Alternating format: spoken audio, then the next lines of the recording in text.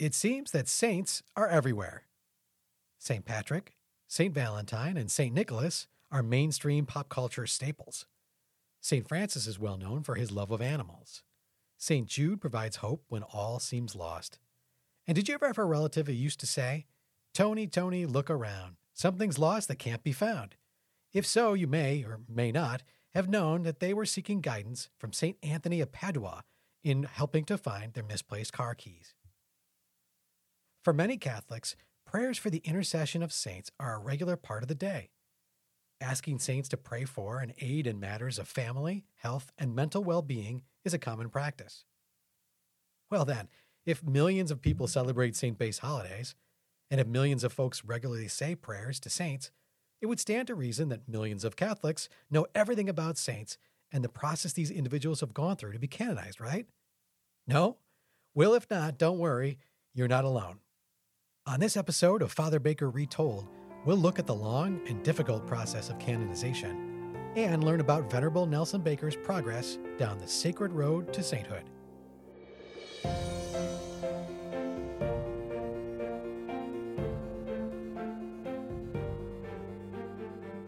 As you may suspect, the canonization process goes way back, all the way to the first few centuries of the Catholic Church. The word saint has its roots in Latin, stemming from the word sanctus, which means holy. In the Church's early years, the title was given to those who were well known for their holiness. In fact, most of the earliest saints were martyrs, people who gave their lives for their religious beliefs.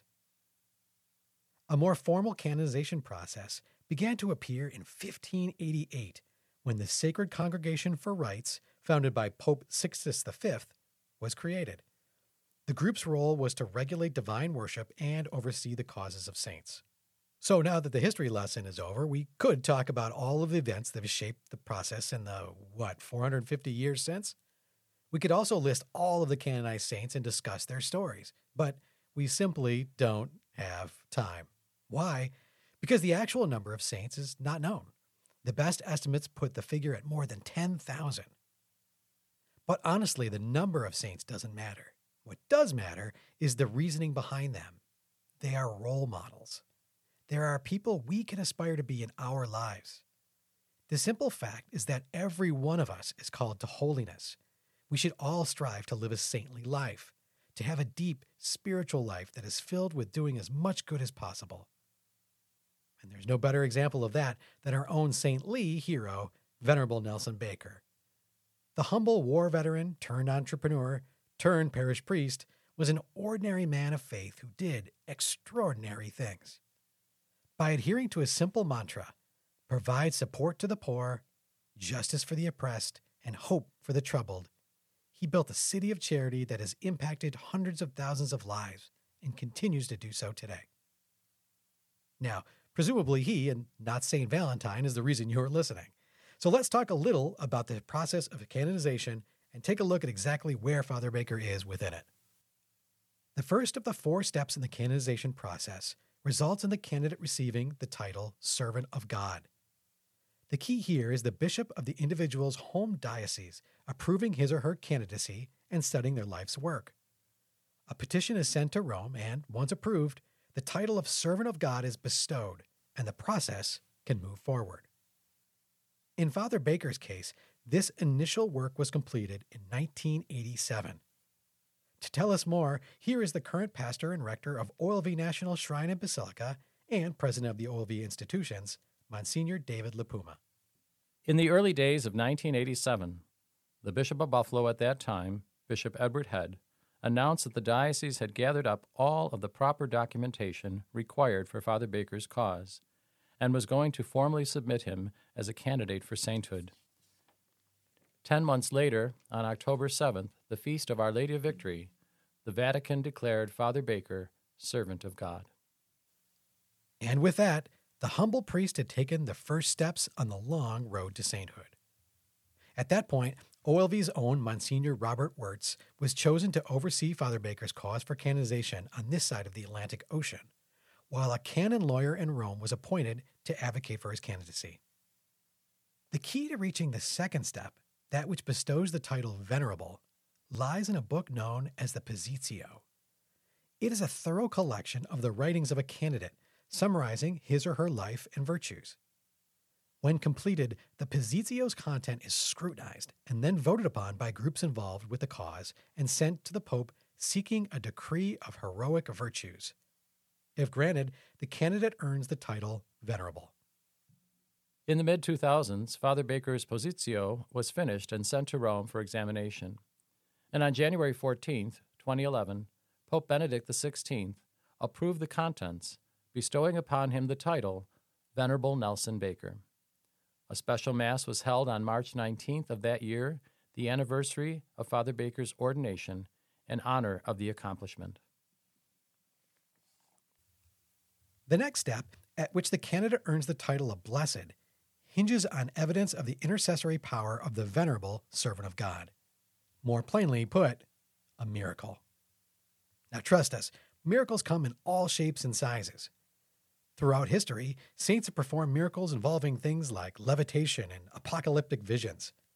But these days, most miracles that are being considered are medical in nature. And that's difficult for a few reasons. First off, proving that a cure defies natural explanation is tricky, and getting trickier every day as technology gets better and better. Another hurdle is that each claim needs to be reviewed by a theological commission to determine if the miracle resulted through the intercession of the candidate and the candidate alone. If, for example, a family member of a sick loved one prays to multiple individuals, it cannot be proven that a cure was attributed to one in particular. And on top of that, a prospective miracle for blessed status has to take place when the candidate is at the venerable level. This means that any reports of cures that have taken place prior to the individual being named venerable cannot be considered. All that said, when evidence of intercessory power is approved by the Vatican, the Pope will grant a decree of a miracle, and the candidate earns the title Blessed. Also at this time, he or she receives a feast day that is officially added to the church calendar. It is here that Father Baker's cause currently sits, awaiting word of a miracle. After beatification, the church looks for a second miracle before proceeding to canonization. The process is the exact same as that which resulted in beatification. So, once again, a cure has to be proven to defy natural explanation.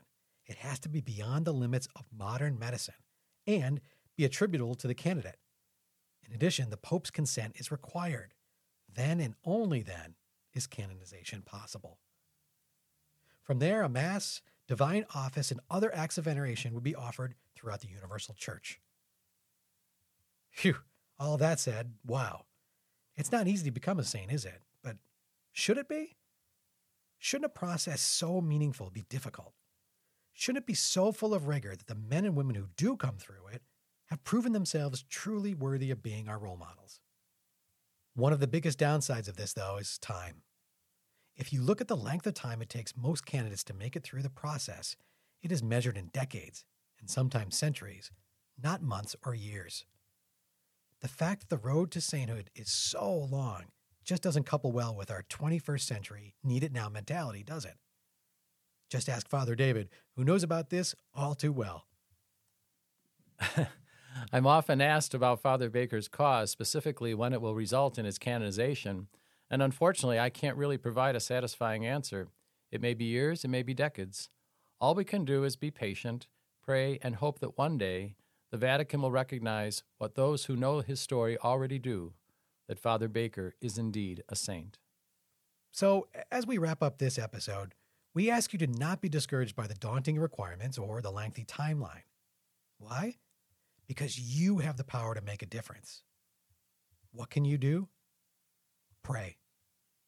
All are asked to incorporate Father Baker in their daily prayers. Say his prayer for canonization, or just share with God your hope that he be canonized one day. If you have a need, pray for Father Baker's intercession. And of course, if you have a story or firsthand knowledge of a potential cure that has occurred in his name, please let us know. I don't like that part. A very special thanks to our guest on this episode, our own Msgr David LiPuma, pastor and rector of OLV National Shrine and Basilica and president of the OLV institutions. On behalf of all of those that helped put it together, thank you for listening to this episode of Father Baker Retold. It is our sincere hope you enjoyed it and learned a thing or two about Father Baker's ongoing cause for canonization. For more information on Venerable Nelson Baker, Western New York St. Lee hero, be sure to listen to our other podcasts in this series or follow OLV Charities on social media. We are thankful for your support.